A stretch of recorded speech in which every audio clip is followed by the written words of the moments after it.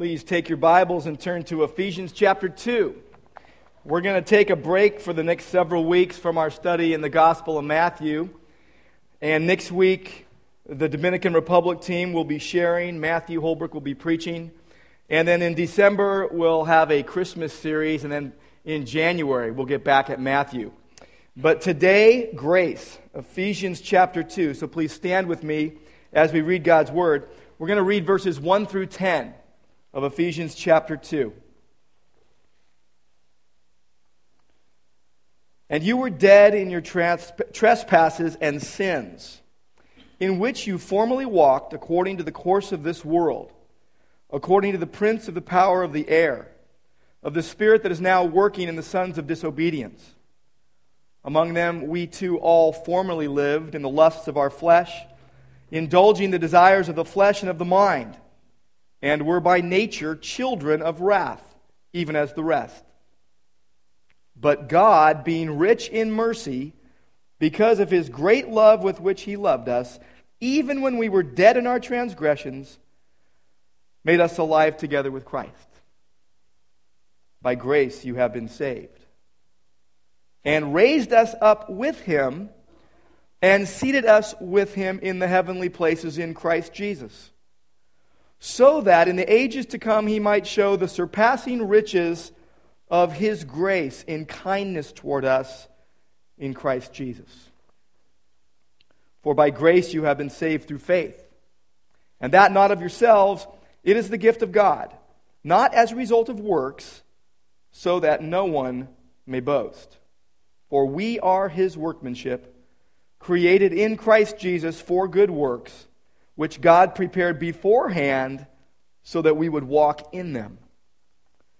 And Lord God, we thank You for Your word. We thank You, Lord, that You speak to us and even change us as we're exposed to Your word. And we pray, Lord, that You would teach us this day and lead us in the way that You would want us to go. We pray in Jesus' name. Amen. We stand out of reverence for God and of His word. And now we listen to what God has to say in that very word. We're talking today about grace. You know, grace to some people is their very lifeblood. They're always amazed by it. They never get over God's amazing grace. And that's a good thing. They say the same thing as Paul did. By the grace of God, I am what I am. I do not frustrate the grace of God. This grace in which I stand. And they know very well that as they are saved by grace, so they live by grace, so they serve by grace, and so they lead by grace. And it shows. They live in grace. Then there's the rest of us. We know we're recipients of God's grace, but we don't understand what it is. We often end up defining it more by our opinions than what Scripture says. It's a difficult subject to get our arms around. We can say it, we can talk about it, but when it comes to actually understanding what it is, it remains a fuzzy concept. It's common to say that Christianity is all about grace, but have no clue as to what it really is. Some feel as if they did know, that they really couldn't live that way. Nevertheless, it is possible to understand grace. It is possible to live by the grace of God. And so today I want to address several things about grace. What grace presupposes, what grace is, what grace does, and what's our response to grace, in hope that God will grant us all a greater understanding of and experience of His amazing grace.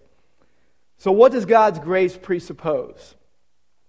First and foremost, it assumes mankind's sinfulness, mankind's depravity. You see it in Ephesians chapter 2 and verse 1. We were dead spiritually, living corpses, without God's Spirit, unable to move, unable to think, say, or do anything that pleases God. Verse 1 says, you were dead in your trespasses and sins. The trespass is going against a known standard, going where you know you shouldn't go. Sin is innate corruption. It is alienation from God. And we're corrupt in every part of our being. We are very aware of the fact that there is none righteous, not even one, and we're in that group. There is no part of us that is not affected by sin. Our minds, our wills, our bodies are all infected. We speak sinful words, we do sinful things, we have sinful thoughts. We're radically corrupted by sin. Every one of us, completely unable to help ourselves or make a move towards God. Dead people, they can't do anything. A corpse can't move. The wages of sin is spiritual and physical and eternal death. Our bodies, our minds, our souls, and our deadness was due to the sin, and it fell right in line with what is said in verse 2, in which you formerly walked. You lived that way according to the course of this world, according to the prince of the power of the air. That's Satan, in case you're wondering. We fell in line due to our sin according to the course of this world that is diametrically opposed to God. The present system of this world that stands in opposition to God and His truth and His righteousness and His goodness. The present world is alienated from God, is under the power of the evil one. We see that in 1 John chapter 5. 1 John chapter 5. And verse 18. The prince of the power of the air, Satan. 1 John 5:18 says, we know that no one who is born of God sins, but he who was born of him keeps him, and the evil one does not touch him. We know that we are of God and that the whole world lies in the power of the evil one. The prince of the power of the air, who presently operates within the present world system. You see, we live in a system that is polluted and affected by sin, infected by Satan and his demons. In fact, one writer said it this way, we live in an atmosphere poisonous and impregnated with deadly elements. But a mighty purification will be effected by Christ's coming, for Satan will be bound. That's our hope. It says that in verse 2, we walked according to the course of this world, according to the spirit that is now working in the sons of disobedience. Sons of disobedience are anyone on Satan's side, anyone who doesn't have the Spirit of God, anyone who is not born again by the Spirit of God. In Romans chapter 3, we read of that condition. Romans chapter 3 and verse 10. Knowing that apart from Christ, no one is getting in. Verse 10, Romans chapter 3 and verse 10. There is none righteous, not even one. There is none who understands. There is none who seeks for God. All have turned aside. Together they have become useless. There is none who does good, not even one. Their throat is an open grave. Their tongues keep deceiving. The poison of asps is under their lips. Whose mouth is full of cursing and bitterness. Their feet are swift to shed blood. Destruction and misery are in their paths, and the path of peace they have not known. There is no fear of God before their eyes. That's the first thing that grace presupposes. Mankind's utter sinfulness. But grace also presupposes something else. It presupposes God's justice. God's justice. Look at verse 3. It says, among them we too. It wasn't just them, it was us too. Among them we too all formerly lived in the lust of our flesh, indulging the desires of the flesh and of the mind, and were by nature, innately, children of wrath, even as the rest. We're all lumped into the sum of sinful humanity, and God's justice demands that sin be dealt with. And so God's wrath, it's not just that we were born sinners and unable to do good. We lived like that. We lived like that, and we walked in active rebellion against God. By nature, children of wrath, destined for destruction, on the way to hell, in a state of damnation. That was our state before we came to Christ, if you have come to Christ. See, God's justice is not only appropriate, it is required so that sin be dealt with fairly. And so God's justice is presupposed in the whole idea of grace. His anger against sin, as we know, was appeased in the sacrifice of Christ. So God's justice, man's sinfulness, and also another presupposition of grace is God's sovereign freedom. Look at verse 4. Verse 4 starts, but God. You see, all that stuff was true about us and about the whole world, but God. That's good news for us because God acts independently. Outside of the realm of the sinfulness that infused in humanity, but God. See, God acts independently. He can and will do whatever He pleases, whatever pleases Him. And you can be sure that He always does what is good. He always does what is kind. He always does what is holy. He always does what is just and what is loving. God never will act in a way that is inconsistent with His character. He always acts in a consistent way according to who He is. Always holy. Never a moment where He is not. Always loving. Never a moment when He is not. Even in the exercise of His justice. Always kind, always fair, always good.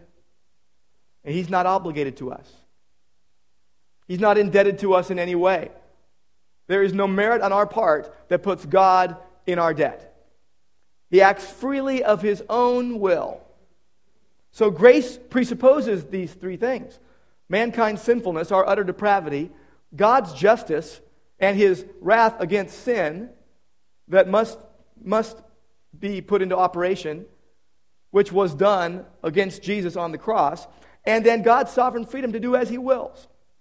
But God. And He does whatever He wills.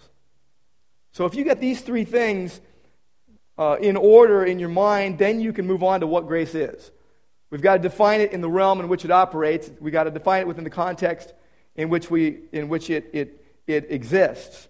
So what grace is? The Bible doesn't give us one distinct and separate definition of grace. You can't just go to one verse and say, here is the definition of grace. It runs as a golden thread all through Scripture. The grace of God. You can go from Genesis 1:1 all the way to Revelation 22:21, and you will see grace all the way through from start to finish. Interestingly, Jesus is not recorded once in Scripture as saying the word grace. The word for grace in Greek is charis. It's used in the New Testament 114 times. A friend of mine counted them for me on his computer, I think. And each time, it is clear that grace is from God. Grace is a gift from God. It's exclusively God's work, this grace of which we speak. A key to understanding grace is understanding God's mercy and God's love. In fact, stay with me in verse 4, Ephesians 2:4. But God. Now, against the backdrop of mankind's utter sinfulness, mankind's utter depravity, but God, being rich in mercy. So you see God's mercy. Because of His great love. You see His love. God's great mercy and love with which He loved us. Now, a key to understanding this grace is understanding those two ideas. Grace is often differentiated from mercy in that mercy is not receiving punishment that one deserves to receive. While grace is receiving a benefit, a positive one that one does not deserve to receive. So mercy holds back what we should get. Grace gives what we shouldn't. Mercy, the Greek word is elios, is God's special and immediate regard for the misery that sin brings. It's the misery the penalty of sin that mercy alleviates. It takes away the penalty of sin. But agape love, God's love, is the love that God shows in not giving us what we want, but what we need. Because He knows what's best for us. He knows what we need more than we do. So let me give you a few shots at grace. 3 ideas. Grace, first of all, is God's undeserved favor shown to sinners. Again, grace presupposes sin and sinfulness. Basically, grace is God's love and mercy in action. Grace is God's love and mercy working together. Grace is for the guilty. B.B. Warfield called grace sovereign favor to the ill-deserving. Sovereign favor to the ill-deserving. Irrespective of actions, irrespective of earned worth or of proven goodness, which we cannot do, it's completely unmerited. It's a favor done with full knowledge that the recipient cannot return the favor. Cannot ever give back what was given to them.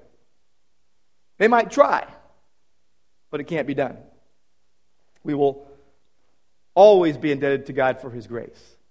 See, there's no thank you note that could be written. There is nothing we can do to even the score with God. It's too big. Grace is too much for us to even comprehend. You'll always be indebted to God for His grace. We who had no resources. See, God's unearned kindness towards mankind, that's what grace is. It's His undeserved favor shown to sinners. It's His unearned kindness towards mankind. And it's His love freely given to the bankrupt. God's love freely given to those who had no resources whatsoever. We just heard yesterday of another bank failing. Downey Savings and Loan. From my hometown, my first bank account was from the original Downey Savings on Florence Avenue. So it made me sad to open up the paper yesterday morning and see Downey Savings fails. Gone. A lot of people are bankrupt today. No resources. Come to the end of their rope and now they're in a negative and they have less than zero. See, God's love is freely given to the bankrupt. We who had no resources, we who had nothing to offer, nothing we could do, God in His extravagant love decides to do for us what we could never do for ourselves. See, grace is the absolute freeness of God's love toward mankind, whose motive is rooted firmly in the goodness of God, in God's excellence. God is the source and provider of grace. It comes from Him. Recently, we've been going to a lot of cross-country meets. Our daughter Alexandra has been running these races, and I love going to these races. I get pretty nervous, maybe even more nervous than I used to be when I would run these kind of races in my earlier days. But the funny thing is to watch the people in the middle of the race. Now, you've got to watch people in the race that you're not watching because you do the same thing. But here's what they do. They run to all these spots on the course. The gun goes off and they run to this little spot so they can see their runner come by. And as their runner comes by, they yell their runner's name, cheering them on, thinking that somehow that cheering is going to give them more energy, make them run faster, help them to win. But here's the thing. There is nothing we can do to make our daughter run faster in her race. It might give her some encouragement. It might even give undue pressure. But we yell that name thinking we're doing something for the person. And there's really nothing you can do. You got to just let it ride. It's like I was coaching soccer this year, and once they get on the field, they're on their own, okay? We yell at them, they probably don't hear us, and they kick the ball. A couple times the ball came near to me on the sidelines, and I wanted to kick it, but I knew I couldn't. A couple times I had to hold myself back. But here's the deal. You cheer for someone, you cannot give them the strength to do what you're cheering them on to do. They've got to find it somewhere else. Now think about grace with me for a moment. Grace, on the other hand, in a Christian's life, does it all. It does it all. It cheers you on and gives you the ability to do what it's cheering you on to do. Grace carries you. Grace takes you from start to finish.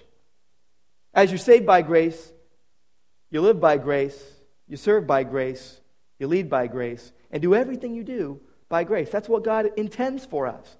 That's the understanding God wants us to have about grace. But often we want to accept, we freely accept grace-based salvation and then think we got to live a works-based life.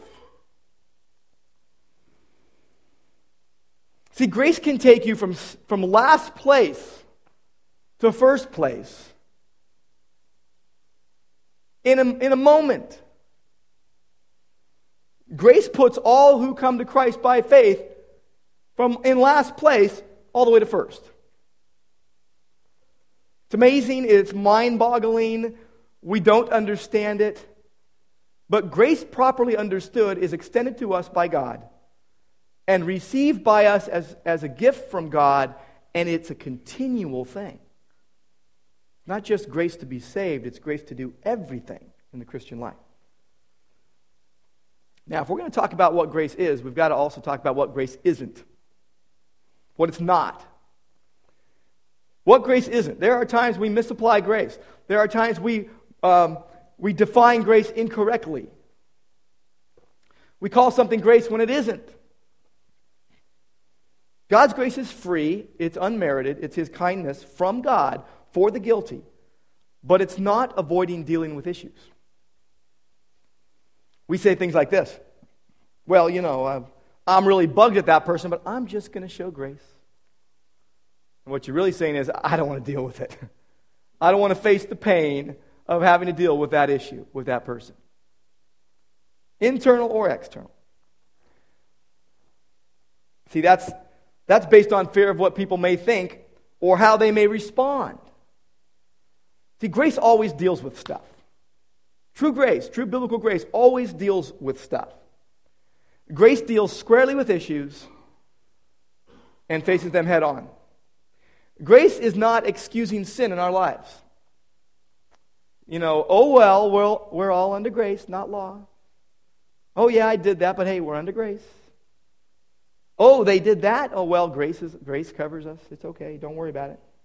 See, grace covers over sin, but it doesn't hide it. It covers because a payment was made. A payment was sin for made, therefore grace isn't able to take effect. Grace then can be extended because a payment was received. Grace is not enabling behaviors that don't align with truth, thereby assisting others to continue in untruth or in a lie or not face the truth. See, grace is honest, grace is kind, grace forgives, but there's always a cost to the giver. Which leads us to what grace does. What does it do? Let's look at verse 5. Verse 5 says, even when we were dead in our transgressions.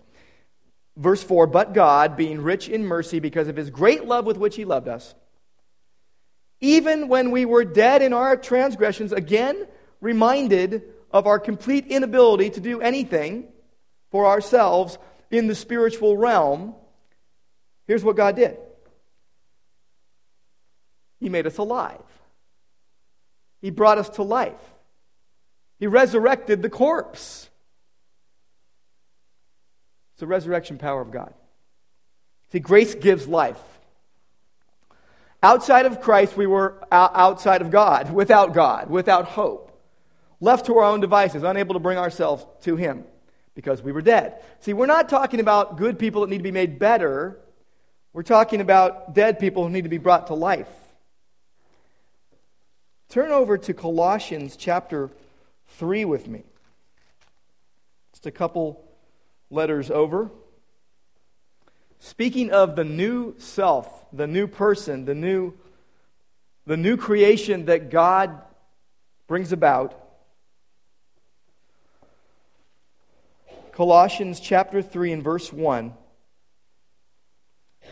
says this: "Therefore, if you have been raised up with Christ," and you think back to Ephesians 2:5, He made us alive together with Christ, and then verse 6 says He raised us with Him. So Colossians 3, if you have been raised up with Christ, positionally seated with Christ, keep seeking the things above where Christ is, seated at the right hand of God. Now you think back to then Ephesians chapter 2, verse 6 says He seated us with Him in the heavenly places, positionally. So it says in Colossians then, set your mind on the things above, not on the things that are on earth, for you have died. Interesting. You were dead, but you also have died. You were dead and unable to do anything. But you've also died to that old way of deadness. You were dead, so you've died, and your life now is hidden with Christ in God. Grace gives life. Verse 4 in Colossians 3 says, when Christ, who is our life. So you were dead, and now you've got the life of Christ infused in you spiritually. Now you kept breathing, your heart kept beating. Physically you were still alive. But spiritually you were dead, and now Christ lives in you, as Galatians 2:20 says, and now you have been made alive. When Christ, who is our life, is revealed, then you also will be revealed with Him in glory. Now going back to Ephesians 2, in verse 5, it's rooted in the resurrection power of God. Because when you go into verse 6, it says we were raised with Him. We were raised with Him. Positionally, we weren't there when it happened. Physically, we weren't even born yet, obviously. But we were raised with Him, and now we are seated with Him in the heavenly places in Christ. You want to know where your true position in Christ is? It's being alive in Christ, it's being raised with Christ, it's being seated with Christ in the heavenlies. All the while, physically, you're here in Orange. Or wherever you may find yourself on a daily basis. But spiritually speaking, you are seated with Christ in the heavenlies. It goes beyond our ability to understand. But it's a truth that we must grasp in some way as God gives us understanding. Grace gives life where there was no life. The next thing grace does is it stoops down to help. Grace condescends. Verses 6 and 7. He raised us up with Him. He seated us with Him in the heavenly places in Christ, so that in the ages to come He might show the surpassing riches of His grace in kindness towards us in Christ Jesus. Us who were dead as a doornail, spiritually speaking. Us who had no hope in the world. Chosen by God, beloved by God. The Old Testament word for grace came from a word meaning to bend or to stoop down. It had the meaning of condescending favor, that a superior would stoop to help an inferior. Donald Gray Barnhouse said it this way: love that goes upwards is worship, love that goes outwards is affection, love that stoops is grace. We see that idea in Philippians 2. How the Son left heaven and took the form of man. Philippians chapter 2 and verse 5. We're instructed to have an attitude that Jesus had. What kind of attitude did He have? It says in verse 6 of Philippians chapter 2, although He existed in the form of God, did not regard equality a thing to be grasped, but emptied Himself, taking the form of a bondservant, and being made in the likeness of man. He condescended to become man. He stooped down to become man. And verse 8 says, being found in appearance as a man, He humbled Himself by becoming obedient to the point of death, even death on a cross. Taking a penalty that we could never take, doing something we would never be willing to do. He was exalted. He left His lofty position and stooped. So grace gives life. Grace stoops to help. And then you come to the pinnacle. Grace rescues from danger. Grace saves. In Ephesians 2, 8 and 9, two of the most famous verses in all the Bible. Some of the most often quoted. That's why I love that we can see it today in context. It means just what it says. For by grace you have been saved through faith. You know, Paul, as the Holy Spirit was inspiring him to write, he couldn't help but throw in verse 5 that little tidbit in parenthetical form, by grace you're saved. Alluding to what's coming next. Building up to this crescendo that says, by grace you've been saved through faith. And don't ever think it's from yourself. Remember, you were dead in your transgressions and sins. You were a child of wrath. You were destined for destruction. Grace rescues from danger. The Father sent the Son to be the Savior of the world because we needed a Savior. We needed to be rescued. You take any picture of rescue you want. Rescuing a drowning person, rescuing someone from a burning building, rescuing someone from a cliff that they've fallen over. Whatever the case, there's danger.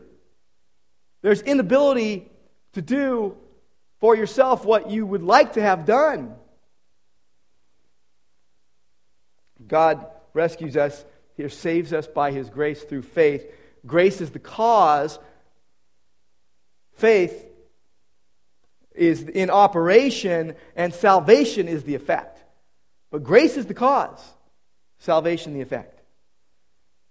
Let's go to Titus chapter 3. Titus chapter 3.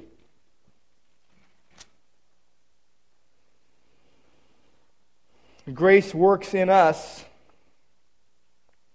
Grace is always in operation. God's grace. Always permeating the situation. We read that grace, based upon God's kindness and His love for mankind, in Titus chapter 3, verse 4, when that appeared, verse 5, He saved us not on the basis of deeds that we have done in righteousness. Don't ever say there was anything about me that caused God to save me. And you can't also go to that error that says there's something about what I'm doing that keeps me there. As we're saved by grace, so we live by grace. He does not save us on the basis of deeds which we've done in righteousness, but according to His mercy. You got mercy and love there again. But God, in His grace, works to conform us to the image of Christ. God, in His grace, restores to us the original intended purpose of reflecting His glory, reflecting His nature.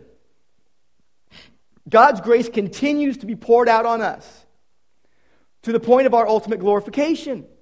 You've got salvation, coming to faith in Christ by grace. You've got sanctification all the way from when you come to Christ to when you go to be with Jesus, the growing in Christ by grace. And then you've got the ultimate, when you go to be with Jesus, or when He comes back, whichever comes first, that Jesus, we are glorified in Him. It's going to be realized, again, at our homegoing or the return of Christ. But that's when grace is poured out on us to the uttermost. The grace rescues us from danger and doesn't just set us securely on solid ground, but keeps taking us all the way through to the intended outcome, to the end of the road, all the way through eternity. What else does grace do? Grace stoops, grace rescues, grace gives life.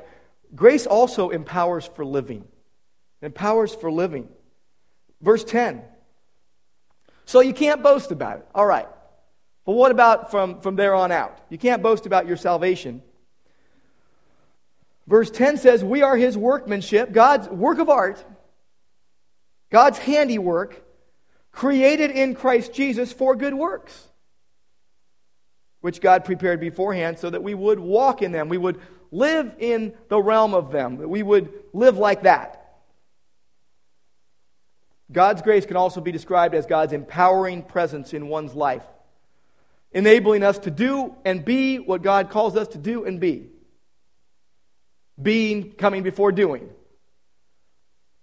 So we're able to then say that line that I keep saying, as I'm saved by grace, so I live by grace, so I serve by grace, so I lead by grace. And you fill in the blank. So I do, and whatever you're called to do, by grace. We live and have our being in grace. Jesus showers His grace upon us. God told Paul, when he had that pesky thorn in the flesh, He said, my grace is sufficient for you. It is enough. That's how we can sing that song, your grace is enough. You know, we sing, your grace is enough, and we keep looking around for something else. Well, if we really believe it, we're going to say that. God's grace is sufficient, and your future is assured by grace. So we can, as 2 Peter 3:18 says, grow in the grace and knowledge of our Lord and Savior Jesus Christ. We will grow in grace and knowledge of God, and that your future is secured. You don't have to look around for something else because grace isn't sufficient. His grace is enough. As grace led you to faith in the first place, it will keep you there, believing till the end. Don't ever be afraid that you might stop believing. Grace will keep you believing to the end. As we sing in Amazing Grace, as grace has brought you safe thus far, grace will lead you home. Grace, that's what we sing. Grace will lead us home. We sing it, we just can't live it. But it's not all about us and what God does for us. It's about giving God what is rightfully His, which leads us to our response to grace. What is our response to be? Let me point out three things. First, you need to acknowledge it. Simply acknowledge God's grace. You see, I don't know if you ever looked at this, but Paul starts and ends every one of his letters with grace. You can go there and look in Romans, 1st and 2nd Corinthians, Galatians, Ephesians, Colossians, 1st and 2nd Thessalonians, 1st and 2nd Timothy, Titus, Philemon, all these places. God moved in the writers to start and end with grace. Grace is the last word in the Bible. So there needs to be this humble acknowledgement of grace. But we know we don't always do that. We don't acknowledge God's grace. When we don't acknowledge God's grace, it's because we're at the center of our lives, not God. We take good things and make them God things. We elevate creation over the Creator. It's easy to elevate almost anything over God. Spouse, kids, work, you name it. Behind every sin is a false god. How does idolatry capture us and eradicate grace? It pushes grace out of the way. What happens is this. We define for ourselves some hell that we don't want to go to. And then some concept of heaven that we would like. And to get us from our hell to our heaven, we select and worship a functional Savior. In a sense, this is what a lot of advertising is. You look at the magazine covers in the supermarket. Maybe you shouldn't look at the magazine covers in the supermarket. But look at them, not at the things you shouldn't look at, but just you notice that those pictures are pictures of someone's heaven. And they give you 5 ways to get there. You just open the cover and read those 5 ways. And they transport you into your heaven. And the steps, the magazine, the person become your functional Savior. A false idol promises to give us things that make life worth living. A good thing becomes a God thing. Oftentimes it's what we love most that enslaves us. We end up not acknowledging God's grace that takes us from start to finish, but some functional Savior in the middle that we have got our eyes diverted to. But what we find out is that the lie goes unmet. That what we gave ourselves to doesn't satisfy. It doesn't. What guaranteed pleasure brings pain. Even a good thing needs God to be enjoyed. Like a can of peaches without a can opener. You can't enjoy it, right? I once opened a can of baked beans with a pocket knife in Indonesia. so you can't get in there sometimes. But our idols are exposed in the answers to questions like these. What are you most afraid of? What do you long for most passionately? Where do you run for comfort? What do you complain about the most? What angers you the most? Who angers you the most? What makes you happiest? How do you describe yourself to other people? What has caused you to be angry with God? What do you brag about? What do you want more than anything? What do you sacrifice for? Whose approval are you seeking? You acknowledge God's grace. You make grace your foremost thought. Allow God to let grace become your foremost thought. You'll see the idols fade away. We need to acknowledge God's grace. We also need to praise God for His grace. Just in the beginning of this book of Ephesians, chapter 1 and verse 6. As God is saying that He predestined us to adoption as sons through Jesus Christ to Himself, according to the kind intention of His will, it says this in verse 6, to the praise of the glory of His grace. And down in verse 12, to the end that we who were the first to hope in Christ would be to the praise of His glory. And in verse 14, He's given us the Holy Spirit as a pledge of our inheritance with a view to the redemption of God's own possession to the praise of His glory. Grace inspires praise. His goodness inspires every good thing. It inspires thanksgiving. God's grace inspires thanksgiving. In a word, it inspires worship. The purpose of worship is for God's glory. Now, God doesn't need anything from us. So in a way, we come to God to receive. We come to God in worship and we receive blessing, we receive rebuke, we receive care, we receive love. And as we receive, this glorifies God too, enabling us to have joy and building up the community of faith. We need to praise God for His worship. It's interesting, sometimes you've got to ask this question, what makes good worship? What makes good praise? When asked this question, it usually centers around a worship service that has been planned out, and it's concerning style or emotion. Those are the answers usually given. Someone will say, worship was so good this morning, as if it only happened in this room, and what they often mean is they liked the music or they were emotionally engaged. Those aren't bad things. But it doesn't mean that true worship has been experienced. Good worship is grace-filled worship. When we come to God with grateful hearts, with humble hearts, knowing where we came from, and knowing where He's taking us by His grace, knowing we don't deserve the bounty we've been given, thankful, not prideful, not wanting or needing self to be satisfied, just wanting God to be glorified, then grace-filled worship can happen. We can acknowledge that we all have preferences, and it's all right to have preferences, and it's all right if our preferences aren't met because we exist to worship God, not our preferences. When we do that, we're acknowledging truth, and we're able to act in grace towards those with whom we disagree. And we're able to praise God freely. A.W. Tozier said, if you can't worship God 7 days a week, you can't worship Him 1 day a week. Living by grace is worshiping God every day. And anything done to the glory of God is an act of worship. Worship is both that lifestyle and an event. There are Christians who live their lives 6 days a week, as they always have. And then on Sundays come to worship the King of the universe.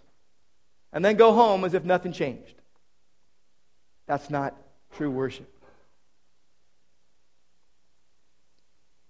Luther said, as sinners we are stuck in a perpetual loop of self that says, God exists to serve me so I can achieve my glory. But true grace-filled living, True worship is where I exist for the glory of God. And the only way out of the addiction to self-glory and idolatry is the mediator, Jesus Christ. Jesus is the only one worthy of being functional Savior, functional mediator in our life. And grace is not just for us. The last thing I want to share is that we must also share it with others. Verse 10 tells us that we are His workmanship, created in Christ Jesus for good works. And I mentioned that many of us are willing to accept the grace-based salvation, but think that we need to live a works-based life. But we've got to guard our hearts against nullifying the grace of God and slipping into the error of trying to earn our way to God once the price has already been paid. By the grace of God, we are what we are. And at the same time, God enables our response to Him. The idea is this: don't trust in your works. Grace operating in our lives bears the fruit of grace, which is good works. You operate out of gratitude for God's grace, and you won't start to begin to trust in those works. Works are the outflow of the grace of God in us. You see it over and over again in Scripture. You see it in the book of Acts as He empowered His chosen. You see it in many instances in Scripture. But to the extent to which we show true biblical grace to anyone else, it's really only a reflection of God's grace working through us. We say sometimes, well, I'm going to be gracious here. I'm going to show grace. And really we're saying I'm going to try to be nice, or I'm going to try to be kind, or I'm going to try to be good towards someone. That really cheapens God's grace. It's not us trying to show grace. It's us allowing God to work in us and through us to such an extent that grace flows onto others as it flows through us. And you don't need to strain for that. See, grace teaches us how to live. And we are to allow grace to affect our lives in such a way that our relationships are transformed. Grace and freedom and forgiveness, if you think about it, are all related. Grace, forgiveness, and freedom. Grace brings forgiveness. Grace brings freedom. They're all related. And we struggle with the twin sins of comparison and control. We compare ourselves to other people. That's not grace-based. We try to control other people. That's definitely not grace-based. But grace says this: come to me, all you who are weary and heavy laden. You who are trapped behind the walls of your own or someone else's making, and be free. Grace says, I came to set you free from legalism and unfair expectations and traditionalism and manipulation and negativism and control and comparison and resentment and fear and bitterness and unforgiveness and insecurity and guilt and shame and gossip and hypocrisy. Grace came to set us free from all those things. Don't wallow in them. All the things that keep you from experiencing the joy that Jesus intends for you to enjoy. All the things that keep us from experiencing the true reality of the table that we are now going to partake of. In John chapter 1, we read that grace and truth were realized in Jesus Christ. It says that of His fullness we have all received, and grace for grace. It literally means grace in the place of grace. A perpetual supply of grace, over and over again. And one of my favorite writers, Amy Carmichael, quoting another author from the past, spoke of a riverbed. And our lives being the empty riverbed, and the water flowing through the riverbed is the grace of God. And it's new and living water every moment. Always water, always grace, but new and living as each moment requires, in answer to every need.